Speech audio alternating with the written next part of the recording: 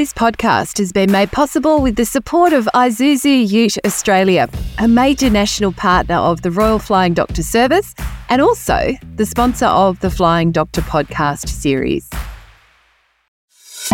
You're listening to a DM podcast. You know, my first trip out to Yam Island in the chopper, we hit a big storm, and the pilot could only fly by visual flight rules, so he could only fly if he could see, and we couldn't see anything at all. So we actually had to land on this sort of little deserted island that had nothing on it. This is center and all stations in the Charles Air flight on 468 King Air. Still breathing okay at the moment. Is it a big property? That blood pressure is not coming up. Right on 493, understood, thank you. Hi, my name is Lana Mitchell from the Royal Flying Doctor Service. This is a podcast about life in the bush, mateship, courage, and the role that the Royal Flying Doctor Service plays in serving rural and remote communities. This is the Flying Doctor Podcast. My name is Kiralee Dargan from the Royal Flying Doctor Service, and I'm an Aboriginal woman of the Wiradjuri Nation. This podcast has been recorded on Ngunnawal land and is being broadcast across all Aboriginal and Torres Strait Islander nations. We at the Royal Flying Doctor Service want to acknowledge elders, past and present. The RFDS recognises that this is First Peoples land and always will be. As a note, this interview brings up the subject of teen suicide. If this is a topic that's difficult for you, please skip this episode and tune into one of our many other stories. This is not the first time Katrina Starmer has been on the Flying Doctor podcast. In episode number 5, a long time ago now, she does a great job of telling us about a Queensland ranger who was mauled by a crocodile. The ranger had been fishing, and the crocodile came up out of the water and degloved his hand. As a consequence, the Royal Flying Doctor Service had to come to pick him up. I wanted to interview Katrina again as her background is so interesting and she also has some fascinating work she's been involved in. Hi, Katrina. Hi, Lana. Thanks so much for coming to chat with me today. Could you tell me a little bit about your childhood growing up in Townsville? Yeah, I was very lucky to grow up in Townsville, even though it was a regional town. We were there on the Ross River, and I got to spend a lot of my childhood swimming in the river and jumping out of the rain trees with my friends, doing backflips off the swing, all those things. And I was, even though I was a regional town girl, I had a mum and dad that both grew up in relatively rural, remote sort of areas. Dad grew up in Ilbilby, which is a tiny little town of only about 300 people near Mackay. And, he was on a cattle property there where his dad had to cut down trees to build a house and build cattle yards, and he had to bath in a copper, and he sort of instilled in me this sort of love for rural lifestyle just with his stories. And Mum grew up in the Burdekin in a cane farming family. She had a family who, for sport would do clay pigeon shoots rather than, netball or soccer. Wow. And so I really enjoyed the immersion in rural life that my mum and dad gave me, and it sort of instilled in me a real love to work rurally. And I always wanted to do medicine as a little kid. And ever since I was little, sort of wanted that rural fix. And so I've been really lucky now to work for the Royal Flying Doctors. Now, you had a friend, Katrina, her name was, or is, Clancy. How did you end up working at the Abingdon Downs station in the Queensland Gulf Country? So I met Clancy on, I think, the first day that she turned up to school. She was 12 years old. And someone grabbed me by the arm and said, Katrina, there's this girl who can sing the Dixie Chicks and Dolly Parton. And I was like, what? Because, nobody in Townsville in the 1990s at that stage that I knew were really into country music except me. So I was so excited, and I ran over and I met this girl who just had this incredible voice. And Clancy went on she ended up doing Australian Idol, and she, with Jessica Mauboy actually, and Guy Sebastian. Wow. And she ended up she got invited to sing for the Pope when Mary McKillop was made a saint. So she even though she's not Catholic, which is quite ironic. So I had this friend who was just this incredible singer, and she came from this property out in the Gulf called Abingdon Downs. Well, at the time they were actually on Ironhurst before they moved to Abingdon. And she invited me out to work on the property when I was just little, in grade 8 or 9. So you would have been, what, about 14 or 15? 14 years old. Wow. And I went out, and in the holidays I'd catch a bus or I'd catch the mail plane out to Abingdon Downs, and I'd go and, try to ride a horse and try and muster and keep up with the boys and the men, and all these things that I'd sort of never experienced as a kid, camping out in swags, going in the blitz buggy down, for miles and miles to the different mobs out in the middle of nowhere, and bringing the cattle into the yards. And I remember one day I was riding my horse behind Clancy's brother, and he was cutting through this rubber vine with a machete type knife, and one of the rubber vines flicked back into my eye and cut the bottom of my eye. And the next day, because I didn't want to bother anybody, I woke up and my eye was huge. Oh, and no. the Campbell said, we're going to have to get you to the Royal Flying Doctors because eyes are really important things. And so I got to see one of the Royal Flying Doctors, and I actually remember, I'm pretty sure it was Dean Murray, who actually just reached a 30-year milestone with the Royal Flying Doctor Service in Cairns, who's now my colleague. So that was a really memorable experience for me, and something that really inspired me to want to become a Royal Flying Doctor myself. So they flew out, they made the call, the flying doctor came out, landed. What were your impressions as a young teenager with that plane and with that doctor getting off? Were you embarrassed or shy, or were you excited, or how were you feeling? Well, they flew out to do a clinic in Georgetown, which is just about an hour and a half away. So we drove into town, and unfortunately, they had to take a day off mustering to get me into town. And so all these things to consider. It's not like just going down to your GP down the road, making an appointment. Yeah. And I was just so inspired by what a cool job this was. And I remember saying to Campbell, man, I'd love to do this one day, and sort of thinking it was just a pipe dream. But another time I was working at Abingdon a few years later, and it happened to be a field day. So where the Royal Flying Doctors takes doctors and nurses and allied health professionals out to cattle stations, and they bring out, models and do first aid education, and, the cook, the chef at the property will, bake scones and dumplings, and we have this big feast, and it's like this fabulous day off mustering in the heat, and we all sit around and eat yummy food, and the doctors do a clinic. And I was so inspired by this field day. Not only was it a day off, I think it was my second last day or something working that mustering season, and the pilot said to me, do you want to lift back to Cairns on the plane? And I was just beside myself. So they can't do this anymore. Like, they would never just ask a random person to get on the plane because of all the different regulations that there are these days. But I remember I went back on the plane, on the Royal Flying Doctor plane, back to Cairns, and they sort of left me at the front of the Royal Flying Doctors base where I now work. And I remember sitting out there as a 17-year-old or something going, oh, well, what next? Wow. Wide-eyed, bushy-tailed, and just so keen. Wow. That's a great story. So from there, when you finished school, I presume you headed straight to university to train. Is that right? Yeah, I actually, there was no medical school in Townsville at the time. There was no JCU. That's how old I am.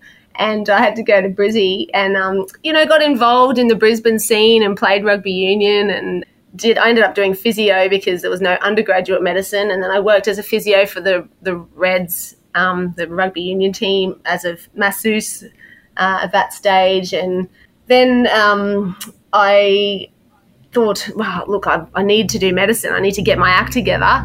And so I did medicine and then realised I had to do a specialty. What did you choose? Yeah, emergency medicine was really exciting. So, there's so much action, and there's a lot of you feel like you're making a difference to someone who's having a really bad day.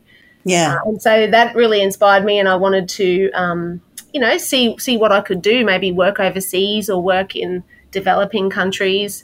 So I finished my emergency fellowship. I had met my husband at that stage, who was actually a Mareeba boy. So he grew up in a small town up just an hour from Cairns, where I had worked close by at Abingdon. And so I thought, he's pretty cute, and I'd love to go back and live up there. And it was quite ironic because his dad was actually like the head of the Tobacco Growers Association, because Mareeba had a big tobacco industry at that time. And anyway, Greg, my husband, ended up doing med school and ended up being a cardiologist. So he went from sort of being from a family that was in the tobacco industry to a doctor who now treats people who've been smoking too much all their life. So anyway, so we moved back to Cairns, and it's been fabulous. Wow. And so at what point did you then decide, hey, I've done all this training, I want to go back to that original goal when I was 15, 16, and I want to join the Flying Doctor? Yeah, well, I still work in emergency, and I still love the diversity of patient presentations that you see in ED. But as I was getting to my middle age, I thought, I'm having a midlife crisis. I need to do something. So rather than buy a Harley Davidson, which is expensive and dangerous, I thought I'll do another fellowship. So I did a fellowship in rural and remote medicine, which allowed me to work for the Royal Flying Doctors, not just as a retrievalist, so going out and picking up sick patients, like what the emergency physicians I could do as an emergency physician, but also to work as a GP. So I go out to Chillago, and I have my own little community there, again, of 300 people. And I get to know these people and spend time with them and really invest in this little community and feel like I'm a part of it. So that's been really special for me. So that must be a big change, isn't it, from being ED or emergency medical focus, where you have a patient come in, you see them for a short period, it's acute, it's whatever it is, it needs to be done now and fast, and then you don't see them again. Whereas once you move into this sort of GP field, you've got lots of time to actually spend getting to know a person, getting to know their family and seeing them regularly. Has that been a major shift for you as a professional? It has, yeah. There's been, in life you sort of have formative experiences, and you also have, really formative people that come into your life. And to shift from, the rush of emergency medicine to being able to interact with my patients on a more intimate and slower pace has been really interesting. I also got to experience different things. So I got to go and work up on Thursday Island, which was just amazing as part of my rural and remote training. And to have these experiences, like I remember at one time I was in a helicopter flying out to Yam Island to go and spend time with the people of Yam Island. And, they contract these young helicopter pilots to take us out, and I just had these flashbacks of, when I used to be in the helicopter with the chopper musterers, spotting sort of clean skins and looking for cattle out on Abingdon. And I remember how I felt like they were almost a bit reckless. I don't know if people who know of, chopper musterers, they're amazing people that can do these incredible things. And I had these flashbacks, and my first trip out to Yam Island in the chopper, we actually we hit a big storm, and the pilot could only fly by visual flight rules. So he could only fly if he could see, and we couldn't see anything at all. So we actually had to land on this sort of little deserted island that had nothing on it. And I just sort of thought, wow, I'm young again. This is really living. Wow. And it sort of caused me a little bit of it was a little bit triggering. But, all these things that your career and bring back and provide to you, they're really formative experiences. And I've been very grateful that I've been able to experience them, meet some really cool people and experience some really interesting sort of things. So when did you actually come to start working for the Royal Flying Doctor Service then? What year was it?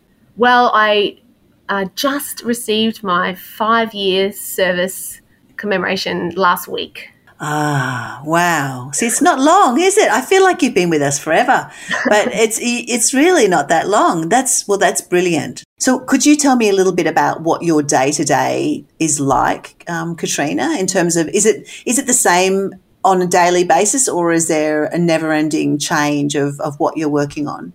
I have 3 different roles. I get to fly out to Chillagoe, as mentioned, and I do like real hands-on GP work, which I do love because I really enjoy seeing the patients of Chillagoe. I also do telehealth. So the Royal Flying Doctors has this amazing telehealth service that's a statewide service. Actually, anyone can call it, but to get this, fabulous medical advice. But it's sort of like a really well-kept sort of secret for rural and remote people who know and have medical chests. So they have these big green metal boxes that are full of medicines. And when they live a long way away from town and from doctors, then they're able to call us up and we give them a consult over the phone, and they're able to get the medicine out of the chest and treat themselves with whatever medicine is required. And it's quite interesting because just last year, the Royal Flying Doctors employed the first pharmacist, which is just this wonderful shift. And I joked with her because I said it's quite funny that the organisation's been dispensing medicines for like 100 years since foundation in 1928, and she's got 100 years worth of auditing to do now. But it's fabulous. So I'm on the phone and I get to talk to people on properties, just like I was on that property when I hurt my eye. And they call in and they might say, my son's fallen off his motorbike. Looks like he's broken his arm, or they might say my little girl's got this thing, a big sort of itchy eye, or that's really red, or they might say my little baby's got a fever, and we're able to talk them through medicine and also what to do, whether they should be going into town for review or whether we just watch and wait. And that's a really rewarding part of the job, is the telehealth. We've done a lot of podcast stories that talk about telehealth from all over the country because, of course, the Royal Flying Doctor Service has a service footprint nationally, and telehealth is something that we deliver everywhere.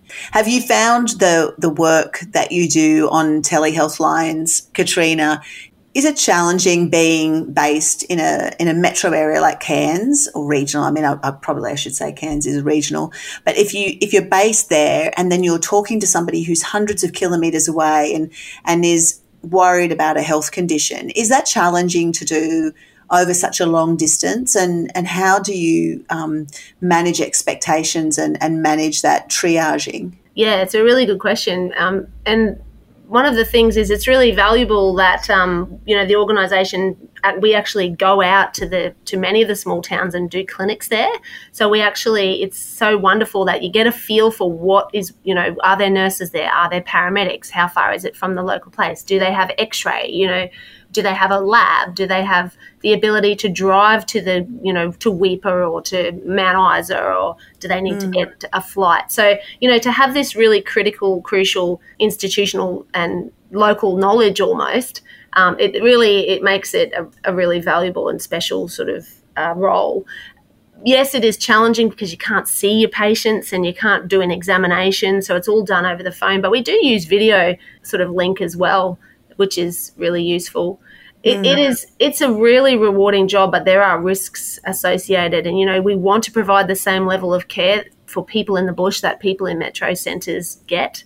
But that can, mean, inconvenience for people in the bush. They have to drive, they have to travel to get reviewed face to face, all these things. Yeah. I don't know if you know this, Katrina, but we actually have a number of research projects that are going to be underway over the course of the next couple of years that really look at technologies that can be adopted in remote areas. So one of them, for example, is pathology tests. So how to actually do pathology tests and get the results without having to wait 2 or 3 or 4 weeks, for those bloods to be taken to where they need to go, and then for them to be assessed, and then for them to be the results to come back.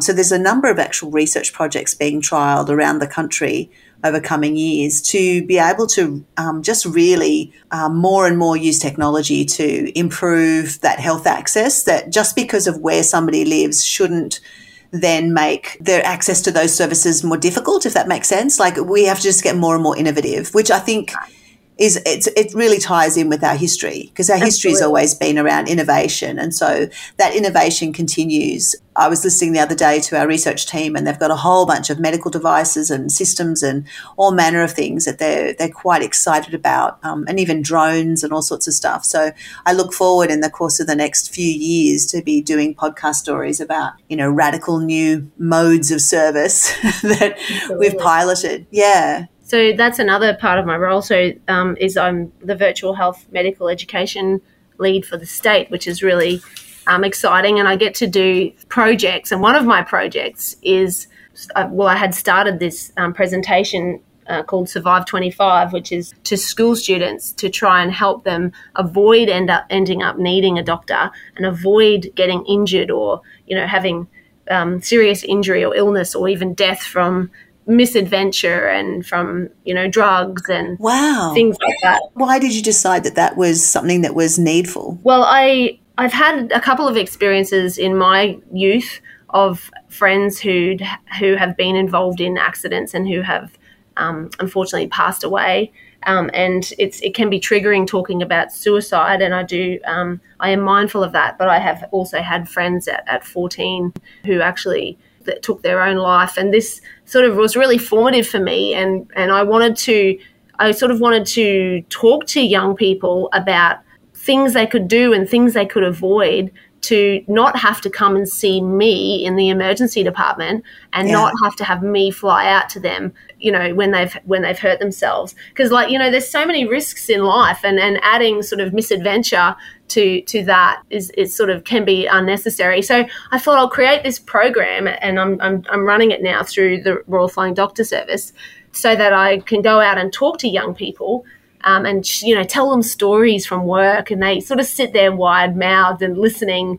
And it's quite incredible because, they're all grade 12ers, they're all 17, 18 years old, and at the beginning they're all, mucking around and sort of laughing and stuff. And then by the end of the talk, they are just, and they look at me for it's a 1.5 hour presentation, and they watch me the whole time. And I don't think I could sit still for 1.5 hours, but I think it's just so interesting for them to see what really happens in an emergency department and with, the Royal Flying Doctors, and to see that they can prevent ending up in a situation where they are ill or injured themselves.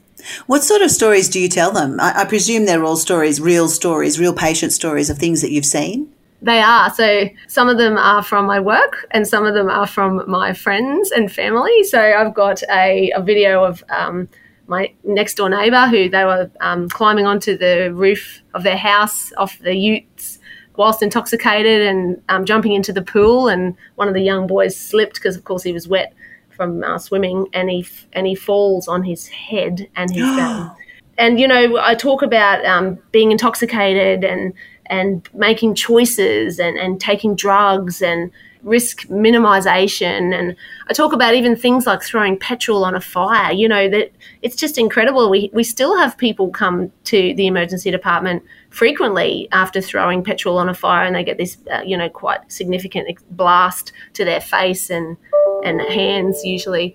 And so, if I can sort of talk to them about these things and show them some, pictures that, of course, I've got consent to show, they actually find it really amazing. Hopefully they won't need to experience that for themselves. And at the end, I always say to them, I hope I never see you again. Oh, look, I think that's just brilliant. I really do. I did a podcast, episode number 54, with a lovely lady. She's now in her 20s. But I'll say that this interview I really struggled with it because this was her telling her story about what she did when she was 15. She was in Tasmania and she was with an older sister who was 18, and they had both sort of snuck out the window at night and were drinking alcohol without their parents knowing. And she got behind the wheel of a car, and in regional Tasmania, or, sort of backwoods Tasmania, she rolled the car, and the accident, what happened to her, her injuries were so horrific that she was virtually sliced in half. And it's taken her, 10 years to recover. And there was two things that really impacted me with the story. One of them was that my teenage son had his L's when I did the interview. So all I could think of was my teenage son and, imagine if this was my teenage son. But the other thing was that she said something to me which really resonated, because I asked her, do you have any advice for other teenagers based on your experience? And she said, yes. She said, look, you think you're invincible, but you're not. And really you need to think about the choices that you make. And I thought it was really a profound advice from somebody whose life had been so severely impacted by a bad choice that she made at 15. Absolutely. Yeah. And it's quite validating for me. I sort of do the talk, and then afterwards, pretty much each school that I go to, I might get one parent or one kid come up to me, or the parent might email me and say, thank you so much. We've had this tragedy in our family, or, my teenager was just so blown away by, your words. And that makes such a difference. Like, I feel as if I can prevent one young person from hurting themselves or from being involved in a major incident, that it's worth it. And I tell the students that trauma and suicide, unfortunately, are the leading causes of death in young people. And if at least they can make some good choices, then if they get through those trying years where they're at risk of from misadventure and things at the age of 25, then actually the statistics are that then you'll last until you're sort of in your 60s, where you sort of would die from other things like heart attacks and strokes. Yeah, you just have to get through. You have to survive till you're 25, which is why. Right, and then you're pretty hard after that until later. I think, Katrina, I'm going to make a suggestion here. I think we should record your presentation and make it broadly available, because I reckon there'd be people all around the country that would love to hear a Royal Flying Doctor Service doctor making that presentation to kids of that age, and that it would have a lot of resonance across the country, frankly. Yeah, well, that sounds great. This year, because more and more schools have been requesting it, so this year I actually thought maybe I'll ask for a donation to the RFDS from the schools, and it's been great because, like, even I make it optional. Like, I don't want it to be unachievable, but even the public schools, like the students actually, they raise money, they do these community things to and put it towards a donation. So it feels like it's good. It's just good for everyone. Like. Yeah. I feel like it's, things they can take home with them, but they also feel good about raising money for the Royal Flying Doctor Service. So it's like a win-win. I think that's a brilliant program. Okay, well, there we go. We've got a resolution for 2020, end of 2023, moving into 2024. I've got another job on my plate. I think we'll figure out how we can do that, Katrina. I think that would be just fantastic. Well, they talk about the concept of ikigai. I'm reading this little book about ikigai, which is, finding a purpose in life and finding a work to do. And that's what the Japanese people, they say they live for a long time because they've got this ikigai, this purpose. And you're supposed to find something that the world needs, something you're passionate about, something that gives you a bit of an income to survive, and something that you're good at. And I feel like, having done medicine and working with the RFDS and working in ED, and then being able to do this program where I can come full circle back to these young people and try and help them avoid ending up back in the emergency department, that I've found that I've received a lot of fulfillment and ikigai, purpose from that. So I feel really lucky that I've been able to do that as part of my work with the Royal Flying Doctor Service. That's just brilliant. So, well, I was going to ask you the question, what do you love most about your job? But I think you've just answered it. You've been with us for 5 years. What would be the highlight? There's probably too many. I think when you just enjoy your day-to-day, I don't feel like you even need a highlight. Yeah, because you're making a difference. I just work with really cool people like Dean Murray, who's been there for 30 years, who I think treated me when I was, a 14-year-old, and, all these amazing doctors and nurses, and it's like this little sort of community all its own. And, I get to go out to remote areas and try and give back to the people that work so hard out in the bush. And, it's really cool. It's challenging and it can be really traumatic at times. And, it's very important to have self-care because, you do suffer from a little bit of vicarious trauma where you get disrupted or disturbed by things you see and do. You do the job, you've got a purpose. But then later on, when you reflect on things, just as you said, I reflect on young people that are the same age as my son, and that does, challenge me as well, thinking about how that must feel for those parents. And so it is challenging, but it's also rewarding at the same time. That's fabulous. I just have one more question for you, Katrina. Do you have advice that you could share with those who are under 25 or those who have kids that are under 25 in their family? What sort of advice could you give them? Yeah, well, I just look at young people and I just think how that young people are beautiful. They come out so perfect as a little kid, and and then life sort of wears us down, doesn't it? And we make choices and we sort of cause harm to ourselves in different ways. And I just hope that young people can really value themselves and value who they are, and realize that, there are people that love them, whether it be, a carer, a grandparent, an aunt, a really good friend. And to have purpose and have real value in themselves, knowing that they're really loved, and then take care of themselves. That's what I hope, not only for my children, but for all the young people I speak to at the schools. And probably the best part is when they come up to me afterwards and say thank you. And I think, wow, these young people, they might have their earrings and funny coloured hair and be gamers or whatever, society sort of, critiques them. But, they're beautiful young people who are actually grateful and interested and human. And I'm just so impressed with young people and the way that they respond to me when I go and speak to them. So it's really wonderful. Oh, it's wonderful. Thank you so much for giving me some of your time today, Katrina. No worries. Yeah, I really appreciate it. And we've got a date. You and I were going to record, we're going to video your presentation at some point early next year, and we're going to make it broadly available. I think there'll be much demand for it. So I think we better give it a broader audience. Sounds great. Thanks, Lana.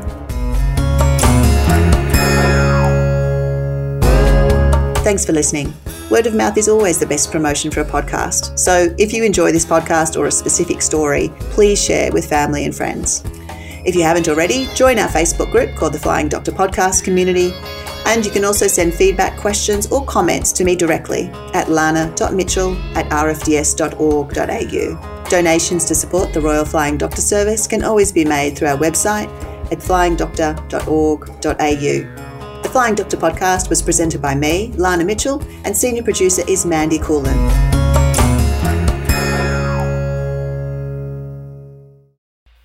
Hey, thank you for listening to this episode, and thanks again to our major sponsor and major national partner, Isuzu Ute Australia. Isuzu Ute is committed to supporting the communities in which the RFDS operates. To learn more, search Isuzu Ute online.